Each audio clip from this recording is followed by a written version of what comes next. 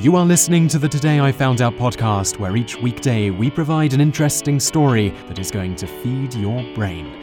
You can read more great articles like this by going to todayifoundout.com. Hello and welcome to episode number 340 of the Daily Knowledge Podcast from todayifoundout.com. In the episode today, you're going to learn why people go grey when they get older, and in the bonus facts section, you're going to learn some other fun facts about hair. Let's just get started with today's show. Anyone who has watched a president through their term in office knows stress might be a cause for grey hair. The stress greying hair effect is particularly notable in President Obama. If you have teenagers, you've probably even remarked to them that the stress they cause is making your hair turn grey. The truth is that going grey really has to do with the production of pigment in your hair follicles. The production process can be altered by several contributing factors, stress being one of them. To understand what makes our hair turn grey, we first need to talk about what makes our hair grow and give it colour. A person's hair colour is the result of pigments known as melanin. Made from two amino acids, tyrosine and phenylalanine, these pigments are produced by a specialized group of cells known as melanocytes. They do this through a process called melanogenesis. Melanocytes are found throughout our body, and the melanin they produce is what gives our skin, hair and eyes their colour. The melanocytes responsible for hair colour are found in the bulbs of your hair follicles. Even though there is a wide range of hair and skin colour, there are only two types of melanin. Eumenolin is what produces dark browns and blacks, and pheomelanin produces reddish yellow. How these cells blend together will determine what colour your hair will be.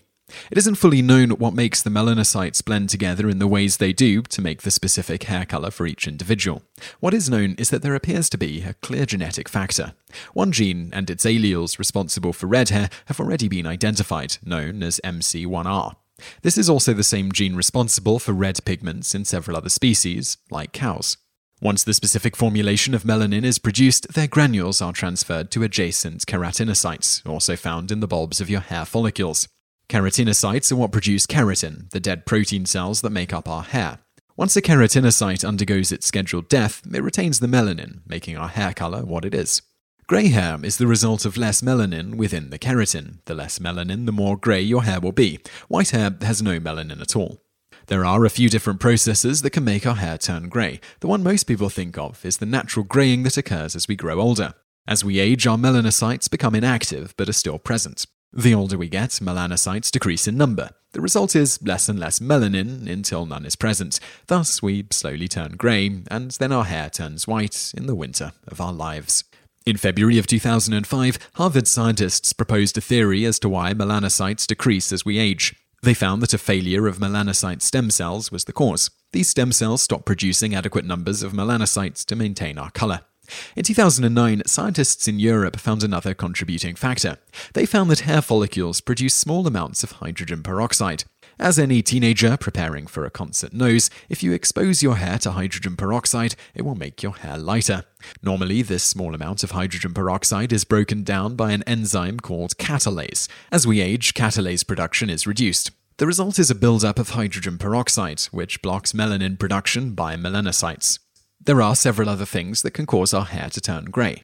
The exact mediating factor of them isn't fully known. Some include genetic defects, abnormal hormone production, like in the case of sudden or chronic stress, abnormal body distribution of melanin, and climate factors can cause greying, such as pollutants, toxins, and chemical exposure. So let me touch a little bit on why stress causes grey hair. In 2011, the 2012 Nobel Prize winner in chemistry, Robert Lefkowitz, led a research group that discovered the mechanism that could explain why stress causes greying.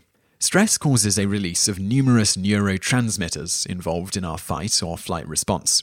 Normally, the release of these neurotransmitters is short-lived and has very beneficial attributes. The ability to run from a chasing lion or avoid an oncoming car, to name a couple. Long-term production of these neurotransmitters, however, can cause DNA damage. The damage was shown by this group to promote aging, the growth of tumors, miscarriages, psychiatric conditions, and greying of hair. The time and speed at which you grey varies greatly. It's determined by many, if not all, of the factors we talked about: your genetic predisposition, chemical exposures, and the levels of chronic stress throughout your life, to name a few. And now for today's bonus facts. The average scalp has 100 to 150,000 hairs. Hair is so strong that if you made all of your hair into a rope, it could hold 10 to 15 tons, or about 3.5 ounces per strand. Hair also has the highest rate of cell division in the body. It grows at 0.3 millimeters per day on average and 1 centimeter per month. Thankfully, each hair has its own life cycle. If it didn't, instead of losing hair randomly, we would molt. Bonus fact 2. Hair grows in 3 phases. Anagen, the active growth stage, 80 to 85% of hair is in this phase. Catagen, this phase is also known as the transitional phase, where hair begins to stop growing. And telogen, this is the phase where hair growth is completely shut down and the fibers fall out. 10 to 15% of your hair is in this phase at any given time. After your hair goes through the telogen phase, anagen begins again, and voila, more hair. Bonus fact 3. Melanin is a common amino acid in most all living organisms on planet Earth. Spiders are one of only a few species that do not produce melanin. Bonus fact 4. Ever wonder whether you should spell grey with an A or an E? It really depends on what part of the world you are in. In Britain, Canada, Australia, Ireland, New Zealand, and South Africa, the spelling is commonly grey with an E. In the United States, the preferred spelling is grey with an A. Although grey with an E is also accepted. Grey with an A became the preferred spelling in America around 1825.